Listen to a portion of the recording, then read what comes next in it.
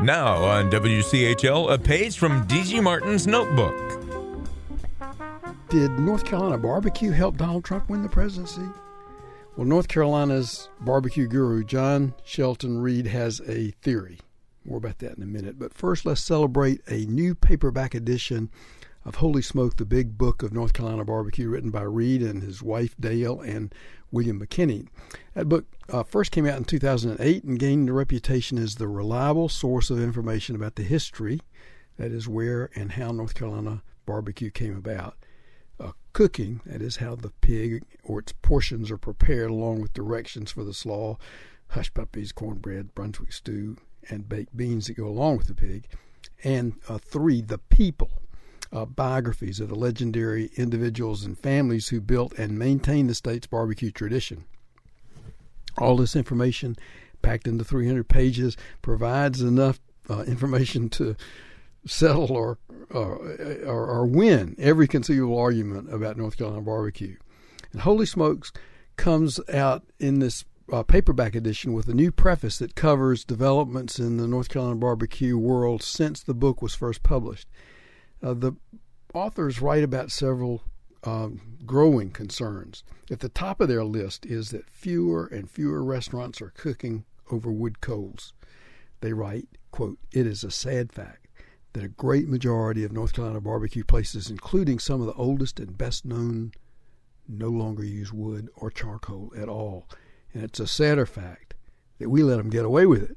Outsiders are beginning to notice, and our state's long-standing reputation for barbecue excellence has begun to suffer," unquote.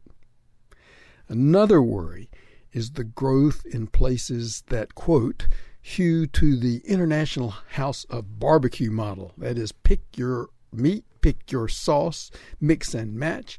The customer is always right. The result is a sort of barbecue Esperanto, barbecue from nowhere, unquote. The authors write that they have come around to welcoming the more expensive and higher-end barbecue restaurants, even though they are costly. But, quote, something will be lost. In the past, barbecue has brought all sorts of people together: lawyers and construction workers, cops and college students, cowboys and hippies, preachers and sinners, black and whites since desegregation. All could savor a $3.50 barbecue sandwich at Wilbur's or Stamey's. We hope some old-timey places like this will still be around for our grandchildren and for North Carolinians who can't or won't spring for a $12 sandwich version, unquote. John Reed likes to tie barbecue to politics. And the latest he told me the other day was Hillary Clinton's choice of a barbecue stop in Charlotte at the end of the presidential campaign. She and President Obama ate at the Midwood Smokehouse, which has a varied and upscale menu, but it's not considered a traditional barbecue eatery. Meanwhile, Donald Trump was buying one of those $3.50 barbecue sandwiches at Stamey's in Greensboro. Maybe Clinton's choice sold in Charlotte, Reed told me, but the rest of the state was thinking Trump was eating at a real barbecue stop. And that's a big reason he won and she lost.